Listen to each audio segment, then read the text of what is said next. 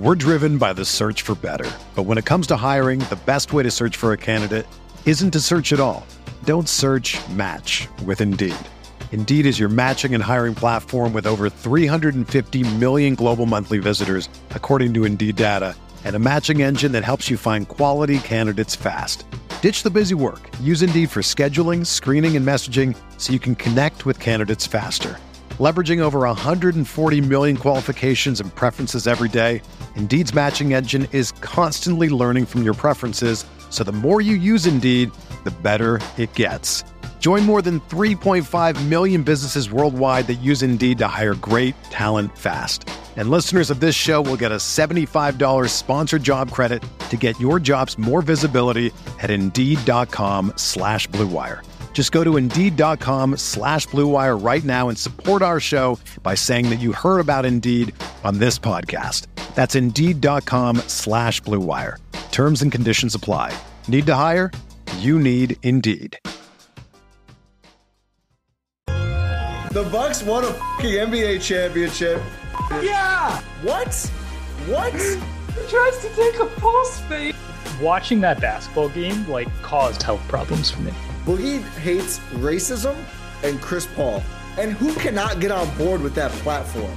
If I've learned a lot, I'm not going to say it. That sounds too I was going to roll. No. If the Bucks do win it all, Pat Connaughton's numbers should be in the rafters. Hey there. Welcome to the Eurostep, a Milwaukee Bucks podcast, proudly a part of GSPN and the Blue Wire Podcast Network. I am Ty Windish, one of your hosts, joined as always by the looks even better in person, Rohan Kadi. Rohan, after our fantastic GSPN weekend, how's it going, sir? Good, as Jordan's calling it GSPN Spring Break, GSPN Spring Break, which I think is very fun. Love Jordan trying to make a hashtag. Follow Jordan on Instagram. I think it's at Jordan Trusky. I'm not sure. I think so, but he's also doing it on Twitter, I think. Oh, is he? I saw it on IG first. So follow Jordan everywhere. Oh, yeah. Always at Jordan Trusky on Twitter for sure. Yeah. It's been a good time. We've taken into a Brewers game in Chicago. We went to Bucks Sixers. We have some more stuff happening. It's been a good time having Adam and Andrew here in Milwaukee and just the Midwest in general together. It's just been a great time. But yeah, all of us watched Bucks Sixers last night. We're recording this on Monday morning. It was an incredible game after the Bucks got absolutely punched in the mouth by the Boston Celtics. Yeah. I don't know if punched is even I think applicable. It was like in Dragon Ball Z when someone gets hit and they fly through like 80 rocks. That's what happened to the Bucks against the Celtics. Yeah. But it was a very, very good response, and the Bucks look to be back on track, as we will get into. But before we get into that, Ty, what's happening on Tuesday? I'm going to vote. Yes, go vote on Tuesday. You are. That's unless not you've the only thing. Unless you've early voted. Unless you've early voted. If you don't get extra credit, but it's good to vote. Either way, it's good. Bucks watch party, Bucks and Brewers watch party with GSPN at Pilot Project. Starting, I think 6 p.m. Bucks start early because they are in Washington. Washington, my favorite. Washington, don't let me down. It looks like they're already not playing any of their primary players, by the way. I think they kind of realize what's going on there in Washington. But yeah, Pilot Project, 6 p.m. Bucks start. 6:20, I think the Brewers take on the Mets. So we'll have 2 games on. We'll be checking out another big game, Celtics-Sixers, which we'll get into standings watch updated later in the pod, but that's going to be big as well. Also, election results. So, a lot going on that night. I don't think we'll do a watch party specifically for that, but hoping good news on all fronts with 4 different things to track. It's going to be a great time. Come hang out with GSPN and other great listeners. Really looking forward to that. Shout out Dylan, right? Yeah, Dylan, shout out we Dylan. met at the game last night. I don't want to hear about Big Time Ty ever again because Dylan, we're all walking together, points out Big Time Jordan Tresky first, and then Adam. I was actually the last, I think, to be recognized by Dylan, but great fan, great interaction. So shout out to him. Dylan, I hope you're coming to Pilot for this watch party. But Rohan, should we talk about the game? Let's talk about this game. I can't wait anymore. I know we have so many great things to promote. If you're watching on YouTube, I'm disappearing in a wash of sunlight for some reason. I'm still here. I'm not getting smoked out, although it looks like that. It's pretty crazy. It's like that one episode where I just progressively got dark. Yeah, except the opposite. I clearly need to get better shades in here, I think is what I'm learning. But the pod goes on. Dude, the Bucks routed the Sixers. That game was awesome.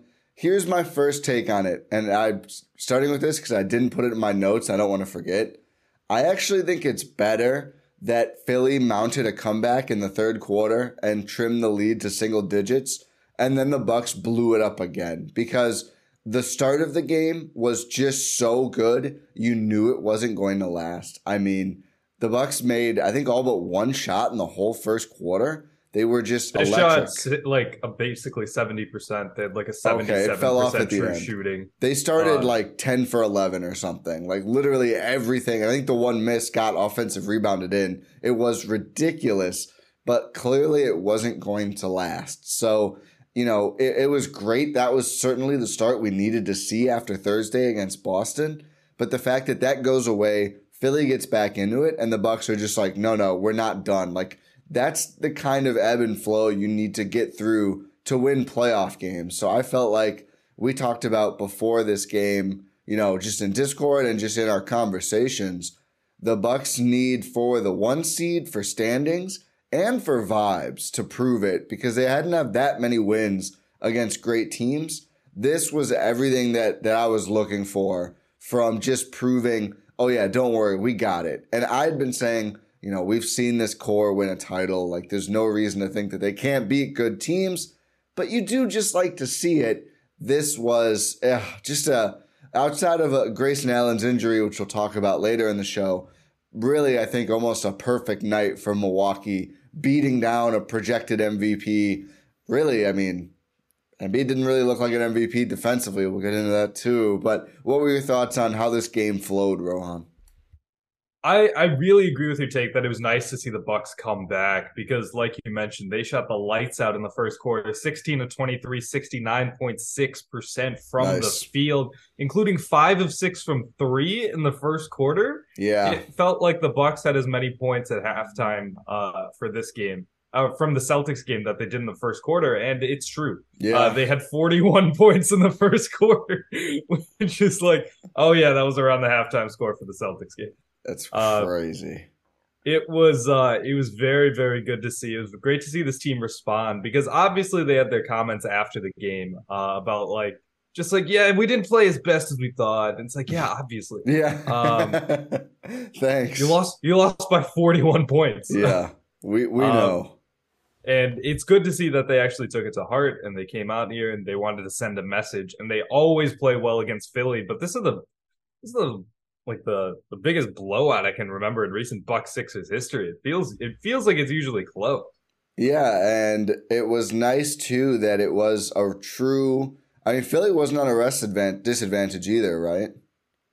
I don't think they played the night before. So it was a true matchup. The only player out, it was the two ways, and then Jaden Springer, who was on G League assignment for Philly. So they had their whole team. I mean, if your only statuses are two-way guys and G League assignments, that's literally your whole team. Like, you could choose to have that player if you wanted. The Bucks were without Myers Leonard, which some people think that would matter in this. Like, some people think Leonard would potentially log minutes on Embiid. I don't. I think it'll be Giannis or Bobby if it's not Brook. But he was out. And then, of course, Grayson leaves the game.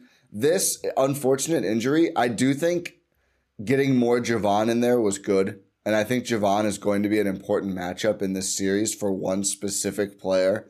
But yeah, I mean, I think the Bucks just, it was clear they knew they needed it, right? Like, they knew this was the last chance to beat a contender. They knew they needed a bounce back after Thursday. And Philly just like couldn't really do anything about it. I mean, it was kind of crazy to watch this team that is, you know, supposed to be a contender. Harden's probably going to make all NBA. They had nothing outside of Embiid and Maxey, and not even together. Like, their team felt so disjointed. Like, either Maxey was doing his thing and he was tremendous. And I think Carter should have played more. What did Javon actually log for minutes in this game? 20, 21. I think that should have been higher. I think not totally matched, but I think he should play a lot of Maxi's minutes because everybody else on the team outside of pretty much Drew was struggling to guard him. And, Maxi ran all over, hit a lot of step backs, hit a lot of tough shots, but got to the rim too. And then Embiid is like just a sniper. I mean, he's automatic. If Brook sometimes he was too far away, sometimes he wasn't. It just didn't matter. And Embiid is just hitting all these jumpers. That's all they had, though. Like, there was no other offense for Philly at all. James Harden didn't want to shoot. We were talking about this at the game. Like twice in a row, basically, on offense. He would get separation on a screen and then just pass to PJ Tucker. And PJ is trying to dribble and get around Giannis. It's like, this is not good for you, Philly. Like, this is bad. That's not sustainable at all. Very weird. I don't know what's going on with Harden in this injury or if he's just, now that it's April, it's a playoff month. This is just what happens. I'm not sure. Trying to go back to Houston. Yeah, he's ready. He's thinking about it. He's thinking about H-Town. His jersey up in the rafters. What'd you say? Either him or Freddie Van Vliet. Oh, yeah. Nick Nurse. We watched Brewers today, and yesterday. I was like, Freddie Peralta? Why is Freddie Peralta going to the Astros? Yeah, he's going to the Astros. He's going to the Rockets. I'd rather him go to the Rockets than the Astros. What if you get Altuve in return? I mean, yeah, I would do that. Yeah. Anyway.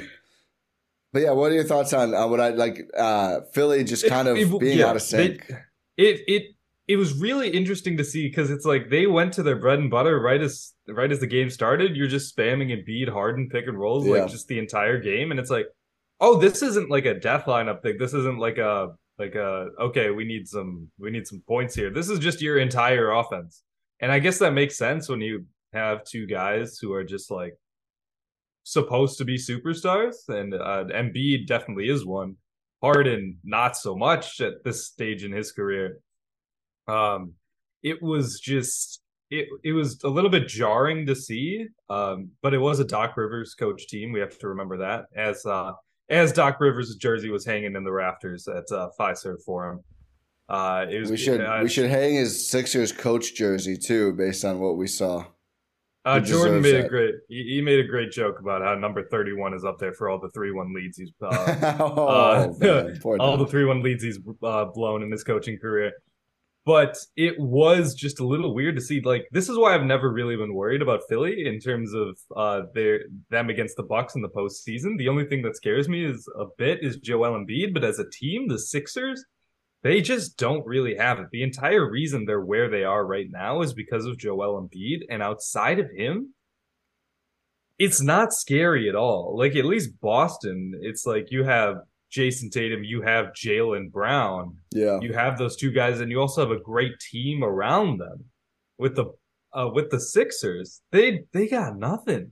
Like, what are you getting out of Tobias Harris in this matchup? You're getting 6 points from a guy who's making more money than Chris Middleton? Yeah.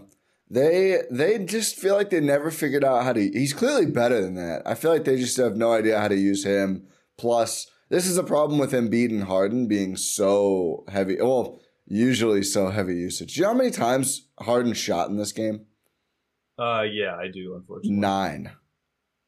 And that's not like sometimes, because he had a bunch of free throws. No, he had 2 for 2 on free throws. Like, he just didn't shoot at all. I mean, 9 shots for James Harden. DeAnthony Melton shot 5. Jalen McDaniels shot 4. They made a combined 1. Tobias Harris. Daniel House is getting up 7 shots in 9 minutes. He hit 2 threes after I joked to Adam and Newmark, who I was sitting next to. Sitting next to Newmark at a sporting event. Oh God, I mean that dude, loud. He's a character. Loudest for t-shirts.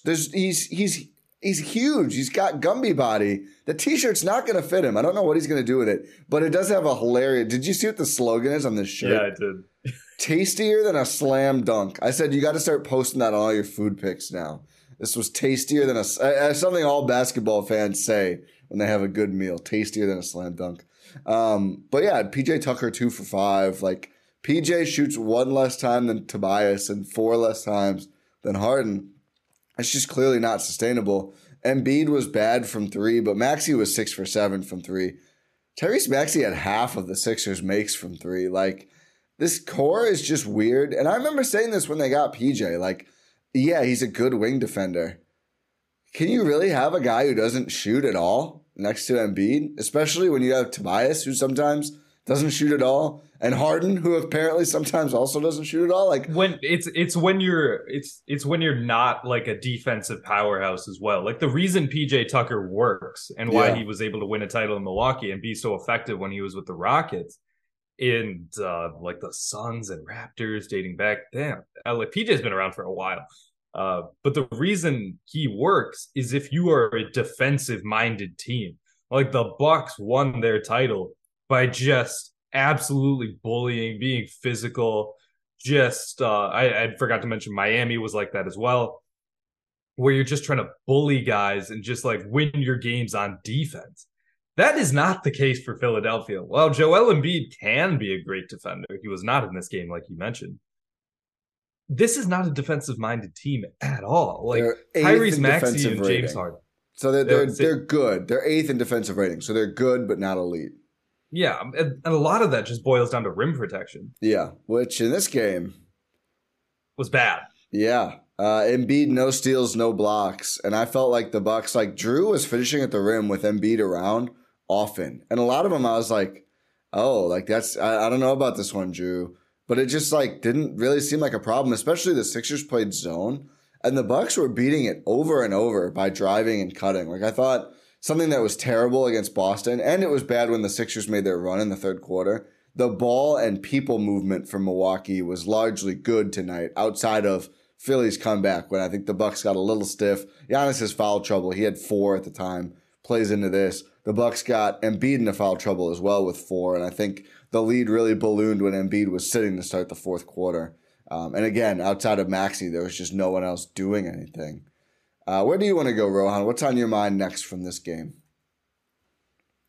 Just the versatility difference in versatility that we see when we look at the Bucks compared to the Sixers is very, very jarring. And even though I've said in the past that I think Philly is in that tier with Boston and Milwaukee in terms of being able to win the East, I'm a little less confident in that because of just seeing how and this isn't abnormal for the Sixers team, is just you're relying on Embiid and Maxey and sometimes Harden to just go off to win you games. And the thing is, they have been, so they've been winning games, but you can't rely on that really when it comes to playoff time, when it comes to crunch time.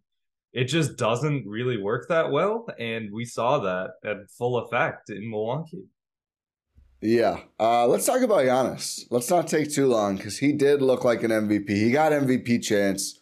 He doesn't like it at the free throw line. He missed the free throw, but the MVP chance were well-deserved. 33 points, 14 rebounds, 6 assists, 1 steal, and 3 blocks. Again, against an MVP.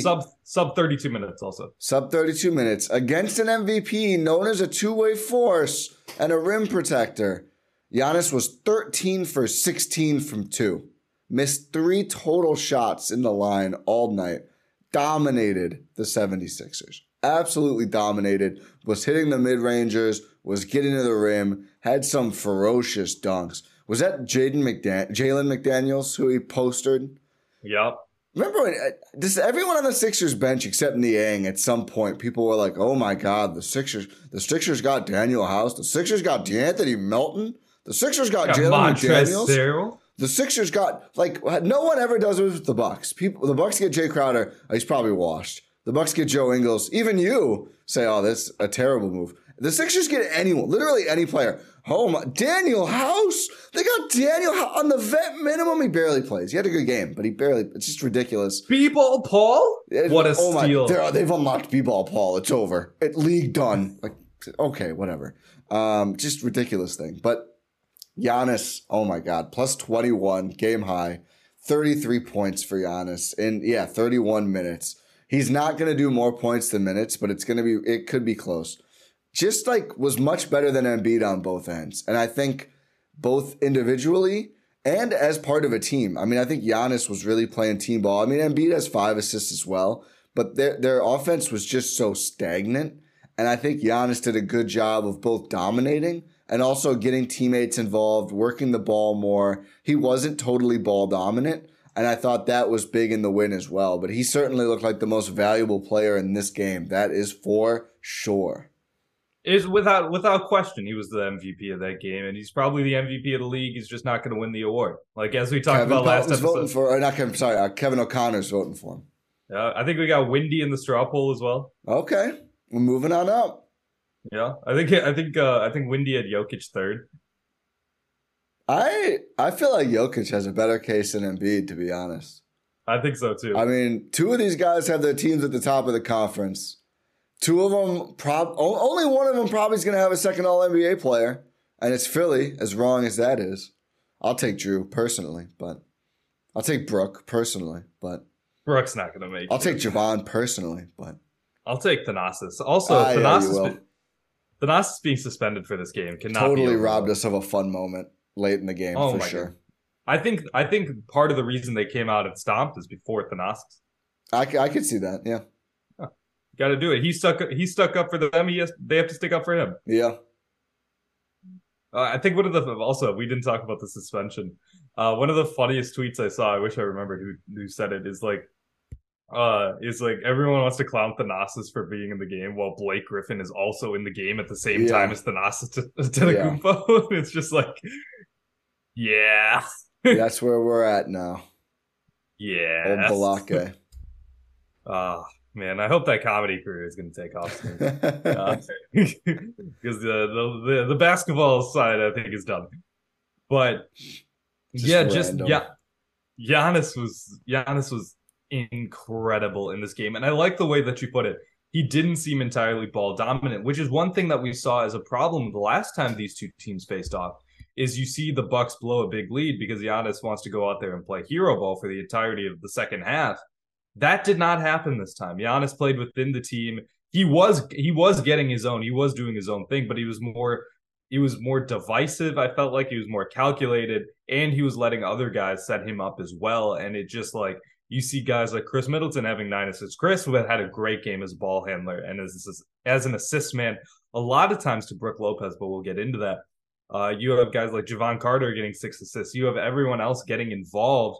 And Giannis being a finisher for a lot of plays while also being able to initiate and create for others and himself. It is a perfect combination for this team going forward and why I think this team is primed for a massive, massive playoff run. Yeah. I mean, I think it was really a game that, as well as Giannis dominating and looking, the dunk that when Drew fed him the ball, the dunk there, the dunk on McDaniels, like he had some all-time moments, some beautiful finishes too. That Drew steal, by the way, was absolutely incredible. Because he's just like, James Harden's going to be lazy through a behind the back pass to Embiid. Yeah, let me just go take this. He just like grabbed it out of his hands. Harden's just like, oh, that sucks. Like he's just like, oh, I'm not really going to run. There was a fun camera angle that the Bucks got from one of their sideline nice cameras. Yeah. Where it's just like after Drew steals the ball, you just see Embiid just look so exasperated. Like he's like, maybe this guy should go to Houston. I was laughing at Harden at one point. I think it was Giannis. It was like going to drive on him, and Embiid wasn't back in the paint yet. And Harden just like sticks out his shoulder into Giannis' chest. It's like, we're not doing this without Joel back there. Like, no. I just don't feel like playing any defense right now. We're now in post defender, James Harden, by the way. We're driven by the search for better. But when it comes to hiring, the best way to search for a candidate isn't to search at all. Don't search, match with Indeed. Indeed is your matching and hiring platform with over 350 million global monthly visitors, according to Indeed data, and a matching engine that helps you find quality candidates fast. Ditch the busy work. Use Indeed for scheduling, screening, and messaging so you can connect with candidates faster. Leveraging over 140 million qualifications and preferences every day, Indeed's matching engine is constantly learning from your preferences, so the more you use Indeed, the better it gets. Join more than 3.5 million businesses worldwide that use Indeed to hire great talent fast. And listeners of this show will get a $75 sponsored job credit to get your jobs more visibility at Indeed.com/Blue Wire. Just go to Indeed.com/Blue Wire right now and support our show by saying that you heard about Indeed on this podcast. That's Indeed.com/Blue Wire. Terms and conditions apply. Need to hire? You need Indeed. If you're a basketball junkie, then you know there's no better time of year than the NBA playoffs. Twice a week, JJ Redick is cooking on his podcast, The Old Man and the Three. He has guys come on in all stages of their careers to talk about the league and share stories you won't hear anywhere else, including Devin Booker on why he talks so much trash, Ray Allen's epic free throw competitions with LeBron in Miami, and the moment Tyrese Halliburton knew Pascal Siakam would be a good fit in Indy. In addition to player interviews, every Monday JJ breaks down the top 3 things happening around the NBA with unmatched analysis, not outlandish takes, and is often joined by masterminds of the game like Tim Legler to dive deep on rookie reports, trade breakdowns, and why is mean mugging now a tech. You won't find another outlet that covers the game as comprehensively and with such insight as JJ does it on The Old Man and the Three. Make this your companion podcast during the playoffs. Listen to The Old Man and the Three ad-free on Wondery Plus or wherever you get your podcasts.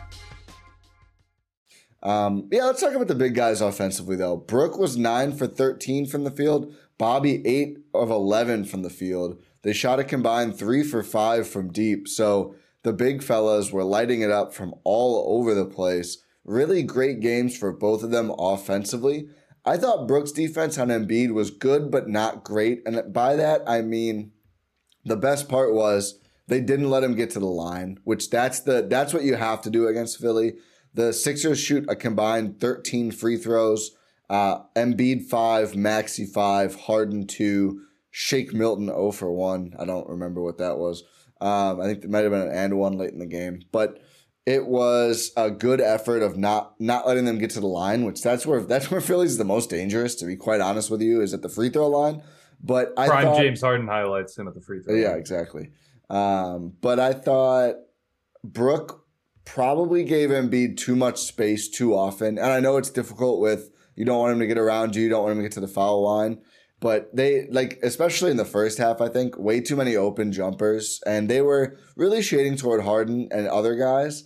But I just thought it was probably overhelping, given at that point in the game, nobody except Embiid was really hurting Milwaukee. And if he has an open mid-ranger, he's just going to make it. He's just become so elite at those face-up jumpers. So I thought Brook's game defensively was good, but not great. But offensively, he definitely made up for it and more. Same with Bobby. I mean, those two were just knocking down shots, beating the zone, beating Bobby defense. Specifically was just he was a zone buster. Yeah, he was just finding open space, hitting little runners, floaters, push shots, and just absolutely decimating the zone. Getting back to Brook Lopez, though, I will say, I thought Brook played Embiid as well as you really can. If you want him to close out more on the jumpers, Embiid's just going to get past him. He's quicker than him. And then you're going to get into foul trouble. Well, I just thought he helped off too far generally anyway. But that's fair. That's fair. But it's I'd rather see Brook drop and protect the rim more and not foul than I will concede open jumpers to Joel Embiid. That's fine. I know he's making them at a clip this year, but you see when it's just jumpers, you see in this game, he's not as effective. 2019 Raptors Kawhi theory: let him shoot, don't let other guys get going. I know. It's because we saw it in full effect. He's making all the mid rangers you can really ask for, and it's not enough. And you're not letting him get other guys involved as well. Even though he's not the best passer, he's still capable of creating. And you just see if he's just getting a steady diet of mid rangers, it's not the best for the team. So I'm fine with the way Brook played him. What about threes? He shot 7, but he only made 1. That's par for the course. I thought he's a pretty good shooter this year, no? It might be, but just in general, I'm going to let Joel take as many threes as he wants. You sound like people talking about playing Giannis now. And that's a good shot. Again, they're actually 33% this year, down from 37 the last 2 years. It's fine. It's if you can do it in the playoffs, I'll give you the benefit of the doubt, but we haven't really seen that. Yeah. Well, I think the nice thing here is there's almost always, if not always, going to be somebody in the game that, I think you can have Brook leave the paint a little bit more in this matchup because you have Giannis backline and they're not afraid of PJ at all. They let PJ shoot. He was 1 for 3 from deep. He was 1 for 2 from the field. He had a wide open. Giannis helped off too much. I think it was on Embiid too. And I never like when they double someone that Brook is guarding. I just don't think it ever helps that much. Brook is going to do a good enough job contesting anyway that unless the double's perfect, you're making the defense worse by giving up somebody open. And that possession, that is what happened. But like if PJ is at the 3, I mean, they're going to let him shoot, and most of the time it's justified. And he just stopped taking them. He made his one shot. He talked so much trash to the Bucks bench. It was the last shot he made in the game, and it was in like the second quarter. And it's like, not even trying to be disrespectful to PJ, but I'm familiar with your game, sir. He made his 3 of what you did. He made his 3, and I literally said out loud, okay, there's his 1 3. He's not going to make another 3. Look at the box score. And again, this isn't a narrative. I watched the guy play half a season, a whole playoff run. I know how this goes. If he makes 2 threes, it's an outlier game. That's a problem when you're built around a post-up big man. And I know Embiid faces up now, but just a problem. So I just think there's a lot of ways they can guard this team. But yeah, I think I'm certainly not trying to say Brook didn't do a good job. I mean, anytime you keep Embiid to 11 for 25 shooting, including 10 of 18 from 2 and only 5 free throws, that's going to be a win. And 28 points for Joel Embiid, you can live with that every time, especially when it's 28 points on 25 shot attempts. Clearly not that good of an offensive output, especially when Milwaukee was scoring the way they were scoring on the other end. Yeah, and just for further clarification, Joel Embiid's career playoff 3-point shooting percentage, 27.6, 30.8, Ooh. 25, 39, 21.2. Ooh. So Is that he's like at 10 total games? I feel like he doesn't play that many playoff games. I mean, 8, 11, 4, 11, 10. 11 twice? Okay, so he's logging them in. He's been to the second round. Wow, it's crazy. I know, it's crazy. Philly should try getting to the conference finals because it's like maybe do that once. Why do their fans talk about like Joker being not playoff proven? By the way, yeah, Jokic has been to the conference finals. He's played good in a lot of rounds too. That's the funny thing. This whole thing, I've seen all the narratives on every side. And maybe it's just because the advanced stats and all that stuff. I think it's just been quieted. I think everyone's kind of just getting sick of it. I will say I find the Joker arguments more compelling than the Embiid arguments this season. I do for sure. I think Jokic has a way better case than Embiid. I agree. Winning is good, and maybe playoffs, regular season. I don't know. Maybe just try to do that more. What else stood out to you from this game, Rohan?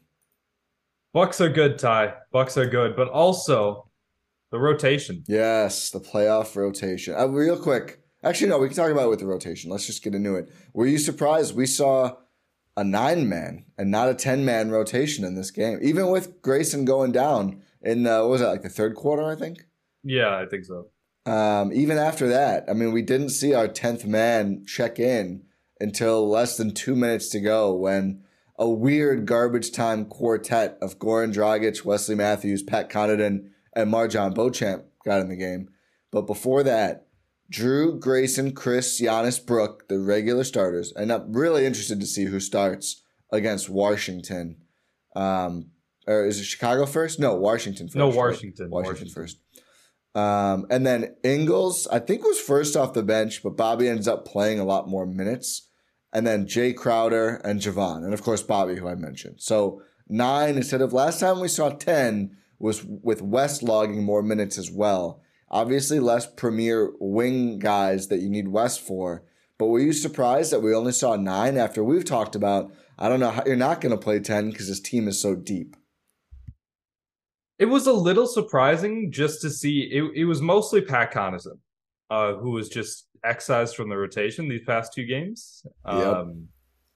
And it's only surprising because of his history, but not if you take his play into consideration. Because we've been talking ad nauseum now about how we've only been giving Pat Connaughton the benefit of the doubt because of his legacy as a Milwaukee Buck, which is crazy. That's a crazy sentence to say. But just his play this season just been baffling ever since he came back from that, what was it, a calf injury, hamstring injury, something? I think everything's been a calf. It's contagious.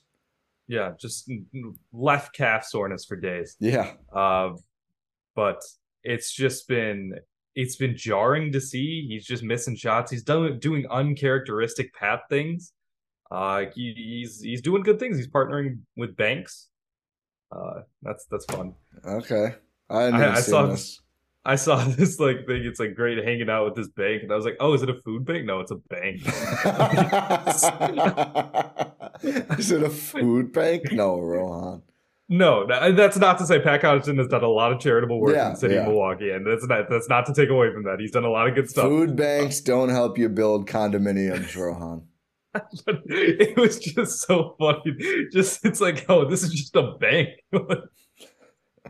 Like God, I don't even remember what bank it is, and no free ads. Yeah, but, no free ads. Don't tell me. it's just it's been a little off, and Yeah. I think Bud's noticed that. Yeah, I And mean, obviously Bud's noticed that, but it's just he's taken it into consideration enough, and we've talked about the Bucks just have a lot of other wing options now, yeah, where you can get away with not playing future Rafters guy potentially Yeah. Pat Connaughton. yeah. The ambiguous number 24 is not in your background anymore. No, well, Kung Fu Kenny. My ring light reflects on it. See, I got to figure something out there. I've got another piece of wall decor, OTW. I'm hoping I can debut in the playoffs. So we'll see about Ooh. that. But it's been tough for Pat. I think he's going to get a shot, especially with Grayson out now. You would think he would be the one who'd slide in there. He could be one of the 9 here. I don't know how long Grayson will be out. I mean, I would expect we may not see him until playoffs at this point, which is going to be tough for Grayson, I think. Could have 2 years in a row now where he potentially loses his starting job and doesn't get it back because of an injury, which does suck for Grayson. Here's a take, though. I think they go to Crowder starting, and I think we're going to stay there. Yeah. And I think we're going to stay there. I was going to say, I don't know if Pat's getting that nod. I think it's Jay Crowder. It would be kind of weird if he went from not playing at all to starting. Boss man. Ingles has been getting in the game first, but I feel like I just like him better as like an option to swap in when 1 or 2 of our primaries go out, and like the big 3, right? Like I just think that's Ingles' best role. There's just diminishing returns with 4 ball handlers and making your defense worse. And Ingles, I think, has held up, I'd say, better than we expected on that end overall. I think he's if you expected the worst, he hasn't been the worst defender in the league. Yeah, but he also hasn't been great. No, but I'm not saying that. I'm saying better than expected. I know, but I saw a lot of takes about him being a good defender. Well, I'm not saying that. I'm not saying I don't think he's good. I said before that this game, Sixers, I'm going to be watching Chris and Jay a lot defensively. And somebody said, you should probably watch Ingles too. And I was like, I don't need to. I know he's not moving laterally. He's strong, and he had a nice poke out. Like if you go right at him, he holds up pretty well. If you go around him, it's kind of like the French trench defense in World War II. Like if they had gone at those trenches, they would have been ready, but they didn't, and they weren't. Like it's the same principle. Let's not talk about what that means, this analogy, for how I look at teams playing against the Bucks. Let's just leave that alone. Keep moving.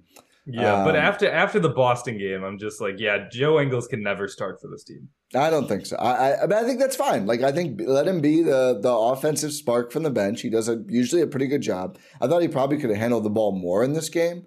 So that's what I'm a little leery about is in the playoffs. This was like they played it like the playoffs. Like Drew, Chris, it's like especially when Chris is out there, I think they could let Joe handle the ball more, get Chris moving off ball a little more. Because Joe in the corner all the time, it's like, yeah, he's a good shooter, but that's probably not worth it for the defensive impact. Like, let him be on the ball if he's going to be out there, at least sometimes. They didn't use the Joe Brook pick and roll at all. I kind of wonder, is that like, do we just don't want Embiid in the actions as much? But I don't know if Embiid was in the game. Anyway, but I think Crowder makes so much sense. We haven't seen that group much, and I think this could be the perfect time to give us what's really basically just a souped up version of the West at starting lineup from last year, right? Like that's what Crowder is. He looked much better defensively in this game. He was 0 for 5. He and Javon combined to be 0 for 6. I thought both of them had very good games. Like I thought the shooting, I didn't think ruined their game at all. But I think Crowder starting here makes a ton of sense. Wouldn't rule out Javon, and totally open to that too. And I think, shooting wise, that I think he is the closest to what Grayson gives you as a 3-point shooter. But I just think, I don't know, you could figure out the size thing there. I think Crowder makes a lot of sense, and I think they should just lean into it and just go, yeah, good luck scoring on us at any point in any basketball game with this 5 starting. It's what I've talked about before. This is this team's identity. They're built to be just a bully team, like a bullying team. They're meant to just like be a physical team, a defense first team, and Jay Crowder lets you lean into that even more, like a versatile defensive team. And Jay Crowder that's why you go get a guy like Jay Crowder. Like he was valuable for a reason. Maybe not trade request valuable, but he was a commodity for a reason because he's a versatile defender who can shoot, do other things off the bounce, off the catch. And you can't have enough guys like that. And Jay Crowder is like the prototypical like guy. He's the mold that other guys try to follow in that regard. So they're fully leaning in. If they start Jay Crowder, they're fully leaning into their best selves as the Milwaukee Bucks. Also, they're freaking huge. Oh yeah, Drew is 6'3", 6'3" or 6'4". Yeah, something like that. Crowder is what, 6'6", 6'7"? Yeah. But big, like big for that. Chris is 6'8", Giannis is 6'11", 7 foot, and Brooke is a big 7 foot. Like that's like you want to talk about bully ball. I mean, I just think that's we've talked about how fun of a lineup that is. I love now when they go small, I think they're switching a lot more, which is great. Like I think we've talked about for years now.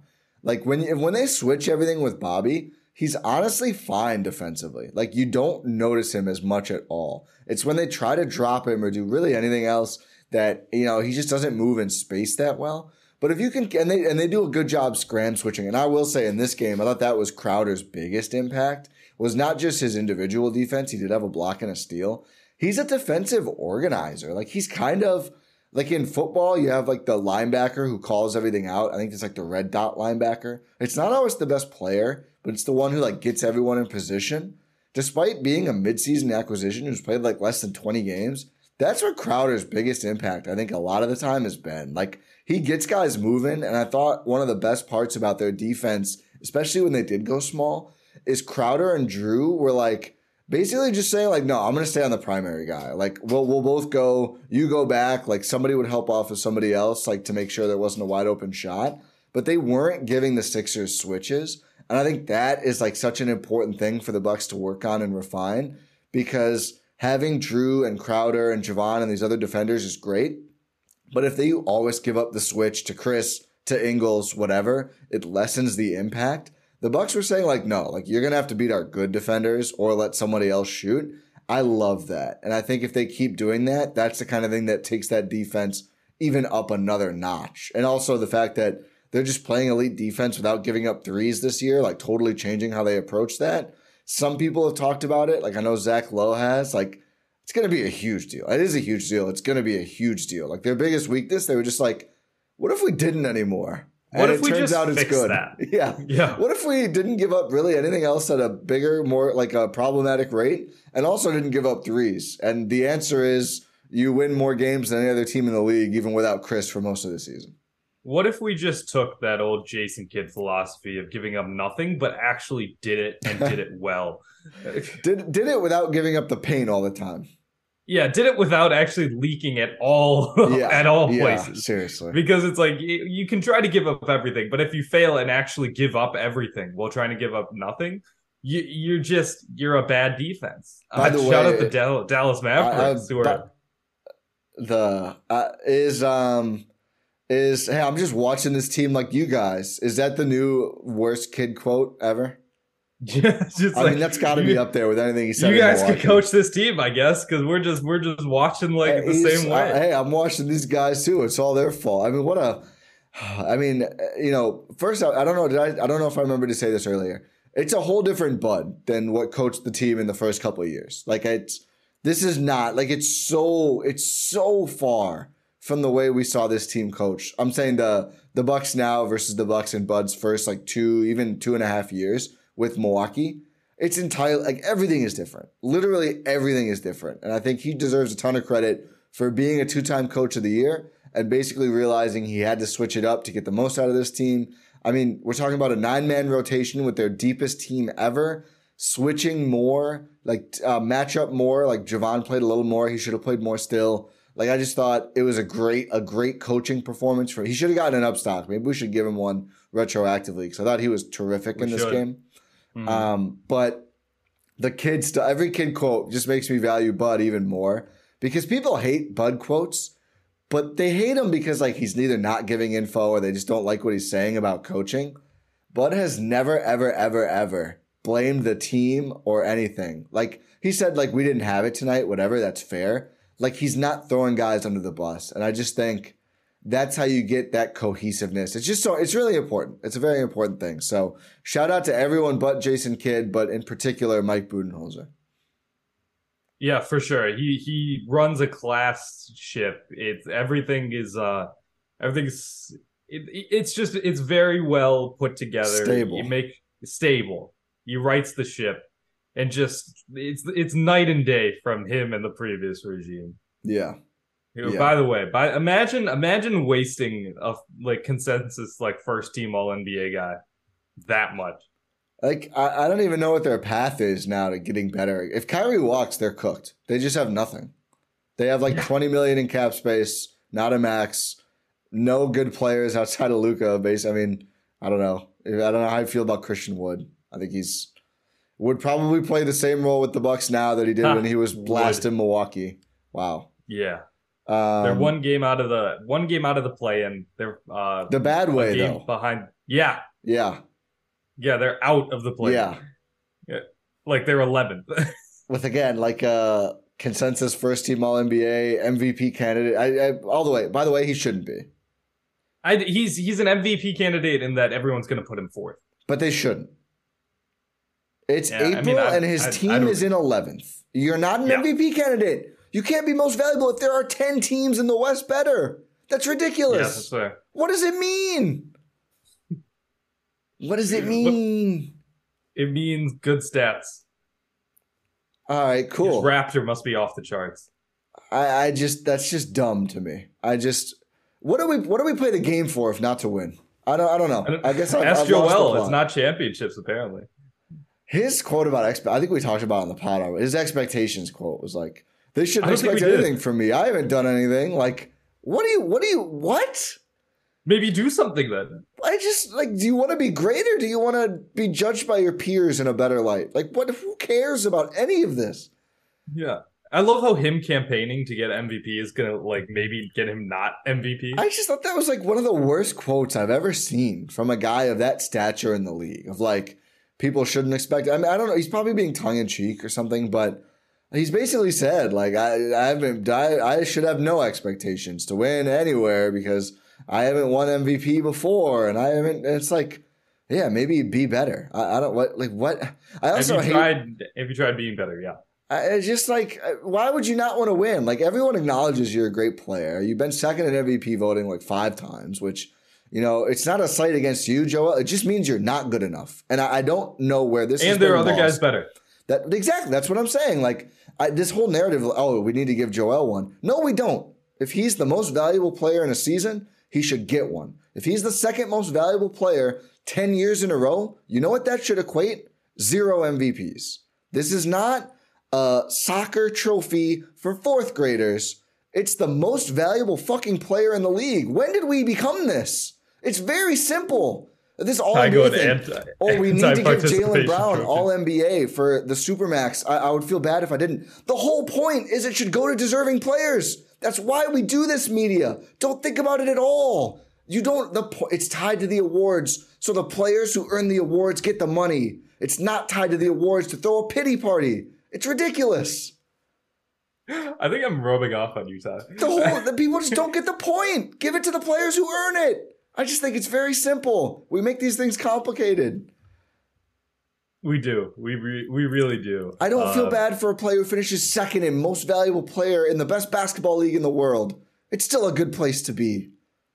Yeah, it's pretty darn good. Like, I don't know. And with the new CBA, you're probably going to make first team All NBA as well. Yeah. I think that kicks in next year, but like next year, not this year, obviously. Yeah. But I just like some of these conversations just drive me crazy. Like I don't know why we do this with these.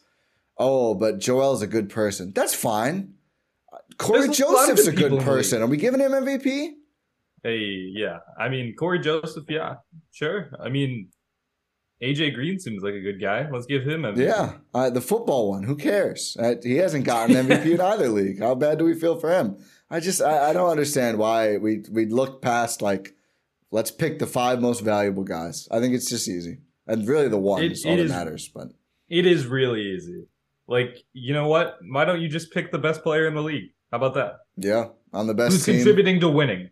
Has won more percentage of his games than anybody else. I think that's still true after Boston. It was like 75%. It was a ridiculous amount at one point. Anyway, I think we talked about everyone in the rotation. I think the rotation is good. I agree with you. I'm fascinated. Like, imagine if West plays over Pat now as part of the 9-man going forward. I don't know if we're going to see that. At all. Maybe Grizzlies, if they play? I don't know. I still think Pat would be ahead of West in the rotation. I'm not saying it should be the other way. I mean, West played over Pat against Boston, and I know that's a matchup thing for wing defense, but it's also just a thing that happened. I mean, it's that's surprising. True. That is true. Maybe something's going on. Hope all's good with Pat in case anything's not. Yeah, but he's still playing though in the game, so I would imagine it's not. Oh, you mean just like his play overall? Yeah. Oh, yeah, gotcha. Like maybe there's like like a nagging injury or something that we're not like privy to. Yeah. Hopefully not. I want to give our guys the benefit of the doubt. I do too. I'm not. I think he should get a chance. No, Ty, I'm accusing you of being absolutely I'm anti just a dickhead. Yeah, I'm number one anti-Pat. You're anti-player. You're anti-everyone. You're anti-participation trophy. It's the best league in the world. Can we just going full Numak here? I see. Listen, you know what? Let's give out 10 of them. Let's make baseball. MVPs? Yeah, let's give out 1 per division. Congrats, Joel. Do they really do that in baseball? They do 1 per league. There's 2 of every award. It's very stupid. I think it's dumb. Well, I knew that. Yeah, that is true. That's dumb. You're the most valuable player of half the teams. Thanks. Mm-hmm. They should get rid of that now that actually both leagues follow the same rule set. They should have gotten rid of it a long time ago. Yeah, but at least like you could justify it a little and say they had different rules. Yeah. Now they don't. They also play each other a lot more. They used to play each other like 2 games a year or whatever would be against the AL. It's very, very, baseball's weird. Baseball is weird. But the pitch clock, pitch clock is incredible. Like we went to Cubs Brewers on Saturday. It was so quick. Like you look up, it's been like an hour, 15 minutes. Oh, we're in the 7th inning. Yeah. It was very, very cold in that game, and we were in Wrigley. Yeah. So outdoor. Thankfully, they gave blankets, but it was very cold. So the pitch clock saved our butts there. Yeah. But the pitch clock is fantastic. Shout out to baseball for doing that. It is. Could not agree more. People who are anti-pitch clock must have been like, no, I don't want electricity. I have my gas lantern. Like, yeah, it's Tungsten Arm O'Doyle. Tungsten Arm O'Doyle was against the pitch clock, and that's why we don't talk about him much anymore. Did you see that one story about some guy trying to translate? And he was like, I think it was some country. He was trying to translate some jokes about Shohei Ohtani, and he was like, he asked like one of his like American colleagues, like, who's Tungsten Arm O'Doyle? That's it. He's like looking through Baseball Reference, like I don't see any O'Doyles, I don't see any Tungsten Arms. And so this guy had to explain the joke to him, but that was just fantastic. I love how Tungsten Arm O'Doyle has just permeated baseball culture. Shohei's a ridiculous player, by the way. Yeah. Should we talk about standings?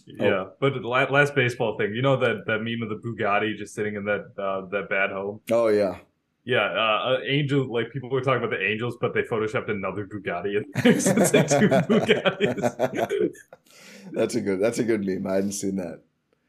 Oh, the Angels. Are they literally the Mavericks? Except one of the Bugattis I think they're like worse. An Audi. Like an Audi. Yeah. Well, baseball's different though. You don't need 3 good players. You need like 30 good players. It's a whole thing. Not 30, but a lot more. Should we talk seeding? Yeah, let's talk seeding. So the Bucks are 2 games up from Boston. Also, the win I believe clinched that Philly cannot be the 1 seed anymore. So correct. Knock them out of this whole discussion that was technically in play, but as we talked about in the last pod, would have been very difficult for Philly to pass. That is now over. The Bucks up 2 in the loss column on Boston, but Boston has the tiebreaker. So the magic number is 3 for Milwaukee, with both teams having 4 games left to go, which means it's still in Milwaukee's hands. And honestly, Boston could help them out more. I mean, the Bucks could go 0-4 and technically still be the 1 seed. That's unlikely, but not impossible with both teams. I think they play all on the same days after this, by the way. Tuesday, Wednesday, Friday, Sunday is the schedule for the 4 games for both Milwaukee and Boston. So the Bucks now, also the Cavs won again. So I believe Philly could still drop to 4, but it's pretty unlikely. It's pretty unlikely. 2.5 games between them and Cleveland after the Cavs came back against Indiana on Sunday as well. What are your thoughts on updated 1 seed now that they beat Philly? I think it's more likely now. Like you mentioned, the Bucks still are in control of their own destiny. They can still lose 1 game and get the 1 seed. So even if Boston wins out. Yes. Let's say Boston wins out. They go 4-0. Bucks go 3-1. Bucks go 4-0. Bucks are the 1 seed. And then it's just like, you just need to win 1 more game. Yeah. So it's like Philly goes 3-1. You need to win. Boston. Excuse me. Yeah. Boston. Philly doesn't matter. 1. Yeah, you need to win 4 games. So, or 3 games. So it's you just need to win 1 more than them, or the same amount as them. These rules with you need to win as many as them never work with magic number because it's a sliding scale. I messed it up. Ignore Jordan what I got just in trouble doing this too. Any combo of 3 Bucks wins and Celtics losses. So yes, the Bucks need to win 3, and you can -1 for every time Boston loses. That's what matters. So it could be wrapped up by Wednesday. That's the absolute earliest. By Wednesday, if between those 4 games, 3 of them are either Bucks wins or Celtics losses, the 1 seed is Milwaukee's officially. I would not expect it to be wrapped up by then. But we'll watch, we'll monitor. I'm sure we'll update if Milwaukee's seeding. I mean, obviously by the end of the season, but if before then their seeding is determined. I think it could. Yeah, I think there's a good chance we do see it on Wednesday. Actually, if Milwaukee wins both and Boston goes 1-1. Yeah, it's over. Like, we're gonna turn into Philly fans on Tuesday, like at our watch party at Pilot Project. Yeah, I know. Because if Philly beats Boston, not only does that help Philly stay in the 3 seed. Which, by the way, I'm less worried about. Give me Philly in the second round. I don't care. Yeah. Sure. Are they making it? Are they beating the Knicks? Ooh, now we're talking, Ty. I don't know. I mean, hey. How funny would it be if they lose in the first round? Hilarious. On brand. It would be on brand for them. It'd be so funny. Who are they going to blame this time? They can't blame Ben Simmons. I wonder if they have to be so cowardly that they look at this and they go, well, we would game the basketball gods, but, it looks like Brooklyn might stay 6, and we need to see Brooklyn in the first round because we don't want to see Miami or New York. And then Mikal Bridges goes off. That would be, dude. By the way, I love that Brooklyn. They're a guy they traded. 2 games up on 6. I love that Brooklyn is hanging in there. I think they're going to get pasted, to be clear. But I love that for them. Really fun. No, but can you imagine Mikal has a revenge game? Yeah. Oh, his mom works for the Sixers. This is such a nice story. He's gone. Oh, wait, does he really? I didn't know. Yeah, I'm pretty sure. Oh, that's cool. Yeah.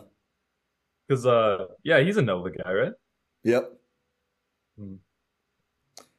So, yeah, the 1 seed, totally in control. Let's look around the league quick. So, the East is pretty much the same as it's been. The top 6 are all the same. Brooklyn hanging in there. Actually, Miami might have been up there. Miami's fallen off a bit because they're not good. It's like literally Jimmy and then Bam and then nothing. Hero scores. Atlanta, Toronto tied at 39-39 for the 8-9. A little bit of history at stake here. If Toronto ends up 8 and Miami 7, the Southeast Division could have no playoff teams, which I don't think has ever happened. I mean, the division winner had to have a playoff spot until recently. So unless it's happened like the last 5 years, it's probably never happened. If one division's going to do it, though, it's the Southeast Division. Absolute buns of a division. Awful. As somebody was making fun of the Central earlier, it's like the Central at least has 2 good teams and a play-in team, which is whatever. Yeah, you have 2 top four teams in the conference. The Southeast is horrible. It's so bad. What is it? It's what is it? Miami, Atlanta, Washington, Orlando, Charlotte. Yeah. So one of the 4 worst teams, and then Washington and Orlando are sub-play-in, and then 2 play-in teams. Their best team could be 500. Miami's already at 41. They probably end up ahead of that, but yeah, does the play-in move you at all? I don't care really. I think the Bucks are washing any of those teams. I think Toronto. You might get a Giannis rest game in there. Let's not get carried away. Toronto is the most annoying to play, so I would prefer not them. Just because we know defensively they're just going to gum it up. I'm not worried about it. I would welcome it. Get the revenge out of the system. They're not relevant enough to need revenge. The revenge is the fact that they're in the play-in and the Bucks are first in the East. Yeah, that's fair. I don't think it holds up. I mean, but I would take it. I wouldn't be mad. Like I said, I'm not. There's people who are like, oh, the Raptors would give them a real series. It's like, no, they wouldn't. They would not. No team below 4 is even close. I don't care about the Knicks anymore, by the way. The Knicks lost me. They should have never had. I can't believe I fell for the Knicks. The whole nation did. It's easy when it's the Knicks. It is. And you get wall-to-wall coverage. Yeah, true. Out west, though, one thing I'm watching for the Bucks' perspective, Memphis still 3 games back of Denver, 2 ahead of Sac. Memphis having nothing to play for by that Bucks-Memphis game would be kind of nice. They might need to tune up anyway with all Ja missing time. I don't know when Steven Adams will be back, but it would be like I would not like if they had a chance to move up in that game. But I think Denver is going to keep them at bay, it seems like. And 3 games with 4 to play is kind of curtains anyway. Out west, though, the rest of the standings, I mean, this first round, this play-in is going to be they let the Lakers get half a game back of 5. It's crazy, isn't it? Yeah. The Lakers could be a problem. I know. I don't want to feed into the whole Lakers narrative, but it's like this team actually make sense. Yeah. It's wild what happens. I think D'Lo got hurt, though, unfortunately. He's had some weird injury stuff. He's been like out and in the whole time. Him being a consistent good shooter for them off the catch and creating for himself is very important to them. So that's unfortunate. He had such a good year doing that in Minnesota, but he was mean to Gobert, so they had to trade him. Yeah. It was it's fun. Did you see the Timberwolves had the largest upset, I think, in history, because the Timberwolves were 19.5-point favorites over the Blazers and they lost. People got excited about that team. Like, oh, here come the Timberwolves. They're 4-6 in their last 10. They had to trade for Mike Conley because he's nice to Rudy Gobert. I don't care about that team. And it's good. I think people are a little too excited about the other McDaniels. A little bit. I think he's a good player. Jaden's better than Jalen. Yeah. People are posting, Jordan and Pippen. Like, okay, let's not go that far. Can they go 500 first? I don't know. But yeah. At least they're not posting Giannis Chris memes, because that's better, obviously. That's true. But yeah, the Lakers potentially getting out of the play-in entirely is pretty crazy. I still don't really trust anyone there in the West. No, I trust 0 teams in the West. I think all teams 1 through 10 could win the West. I don't disagree. Like, there's a universe where I could see, the OKC Thunder are going to the NBA Finals. Okay, maybe I disagree. I don't know about. They're not deep enough. That's their issue. They're not. They need a couple more, like especially a big guy who's actually good. They can't win. Say that about most teams. I mean, the Lakers are deeper. The Pelicans, when healthy. I don't believe in the Timberwolves either. I'll give you 1 through 8. Okay, fine. I'll give you 1 through 8. I won't give you 1 through 10. Who's your finals pick in the West right now? I'm just gonna keep going Denver because they're consistent and their home court is ridiculous. That's fair. Phoenix. That's fair. I don't trust Phoenix they're so thin. Their health is like really Really scary. I don't trust. KD looked rusty for the first time in forever. I don't when he trust came back. KD. I mean, I trust KD. I don't trust him to stay healthy or CP3. Yeah. And they need both of them. They need both of them to stay healthy. Like, I know they still have KD and Book if CP3 isn't healthy, but there's just not enough there. I just their team needs to like be built around these guys, and they're gonna have an interesting summer, but I don't trust them yet. But honestly, I've even come around on Sac, and it's probably more about the rest of the teams. But I'm like, maybe Sac could win the West. I don't know. I wouldn't pick them to, clearly, but they're healthy. They're young. They play super hard. They have a good home court. They're the only one that can win on the road. They're the only team in the West with an above 500 record on the road. That might matter. Yeah, they have a superstar clutch performer. Yeah, he's going to win the Jerry West Award. The Jerry West Award, which is very funny. Yeah. Memphis, we all know you're anti-awards, Ty. So, well, I'm fine with this because they're saying, hey, he's the best player in the clutch. Let's give him the clutch award. I think it's a dumb award, but sure, that's how awards should work. I'm fine with this. If they were like, oh, well, we're really sad we haven't given Russ any awards in a couple of years, so we're gonna vote. Like, no, I'm fine with if they say De'Aaron Fox, best clutch player, clutch award, boom, signed, sealed, delivered. Give Damian Lillard a legacy Jerry West award. I think Jerry West was at least losing in the finals. Dame is we've all agreed we have to be nice to Dame because he likes Portland. I think it's fine.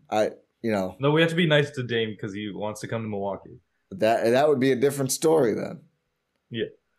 We're just planting the seeds, Ty. I'm fine if he stays there. I have no issue, to be clear. I'm not anti-loyal player, but also... We're very pro-loyal player here. Yeah, Giannis had a nice loyal quote. People got... I think he was just giving fans something after the Celtics game, but he was like, I'll be here as long as they want me, which, like, that's great. I hope so. I hope so, too. But, win something, Dan. Maybe the Jerry West Award. Someday, yeah. He could be a Jerry West. If they ever, be bold and trade their picks, which they never do. They trade one first at a time. And it's like, yeah, maybe that's not enough. Maybe Robert Covington isn't tipping the scales. Who can say? I Jeremy forgot Grant. They traded a first for Robert Covington. They get one wing per, every 2 years, and it's never enough. And they can never keep him for more than 2 years. Mm-hmm. Yeah, is Jeremy Grant gone this offseason? No, they're going to pay him, I think. Really? You're going to lock into Jeremy Grant? Well, I think if you lock in Jeremy and you can trade Nurkic's salary, Shaden Sharp, and a very good lottery pick because they stink, and get a good player. If you can make Jeremy Grant your third best guy, I think they could be pretty good. Yeah, but it's just who's going to be the second best guy? Maybe Joel Embiid after this postseason run. Jaylen Brown. Get him out of Boston. I'm good with it. He clearly wants out. I'm just go west, Jaylen. Go west, please. Yep, Jaylen, Joel. If you want to go west, that's fine with me. Head west, please. I miss the East being the baby conference. I need the East to be the baby conference again. I want a Giannis LeBron run here where we can just walk to the finals. We have not had that. I would enjoy that. I would enjoy that a lot, actually. So, yeah. Portland, gear up. Man, who else wants to gear up? Sacramento, you want to gear up? Dallas needs a guy. Yeah, Dallas. Get some guys. OKC can cash in some of their chips. Memphis has a lot of picks. Memphis, go get Jaylen Brown. Go ahead. Yeah. And then, oh my God, can you imagine OKC Embiid? Like a front court of Chet and Embiid? That'd be ridiculous. I mean, I think Chet's coming off the bench for that team, but... You do? Oh, I got to see him play. I don't know. I think Chet, a fully realized Chet. Oh, I think a 4 or 5 combo of him and Embiid. Yeah. With Shea at running point. Oh my goodness. Yeah, J-Dub. You got J-Dub sniping. Lou Dort locking down. They got a fun team. They do. They could win the West. No. I'm throwing cold water on that. the two of the guys I just mentioned are not active members of the Thunder. The one of them's in Philly. One of them's if they had prime Joel Embiid right now, then yes, I would agree with you. They do not. They have JRE and Paku and these other guys who probably should not be logging minutes. The other Jalen Williams, who's also a big guy there and also not very good. He's okay. Yeah, he's fine. He's just not as good as other Jalen Williams. But yeah. Okay. Do we have anything else, Ty? I don't think so. Come to the watch party. Yes. Tuesday, April 4th. Listen on Repod. the number one podcasting platform in our hearts. Mm-hmm. And in my opinion, I don't want to get legally in trouble, but I think Repod's the best. Fair enough. Repod is a great platform where Yeah. you can connect with all of us, have some chats, have some fun times. Make sure you check us out on Repod. Those links are at gspn.info, where you can find links to all of our podcasts here on GSPN, as well as our Substack, our merch store, whatever you need, playback link. Everything is there. Discord link. I'm just remembering things as I go. Everything, just basically everything you could ever ask for. Stocks, yes, are all at gspn.info. Everything is at gspn.info. Make sure you check that out. Make sure you're subscribed wherever you're listening to this podcast platform of choice or watching on YouTube. Make sure you leave a like on YouTube or a 5-star rating on your podcast platform of choice. Pod Random, and we will talk to you next time.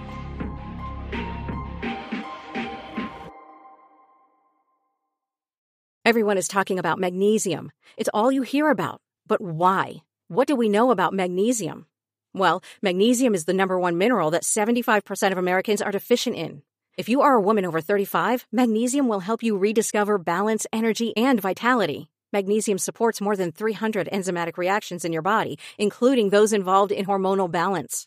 From functional medicine doctors to mental well-being and female hormone experts, we all know that magnesium is the one mineral to improve all aspects of well-being and health. But which one?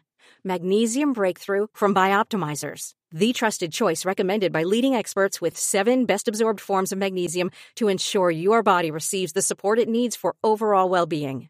Go to bioptimizers.com/balance today and use code BALANCE10 for 10% off. Support your journey to wellness at bioptimizers.com/balance. Magnesium Breakthrough from Bioptimizers, your foundation to optimal health and vitality.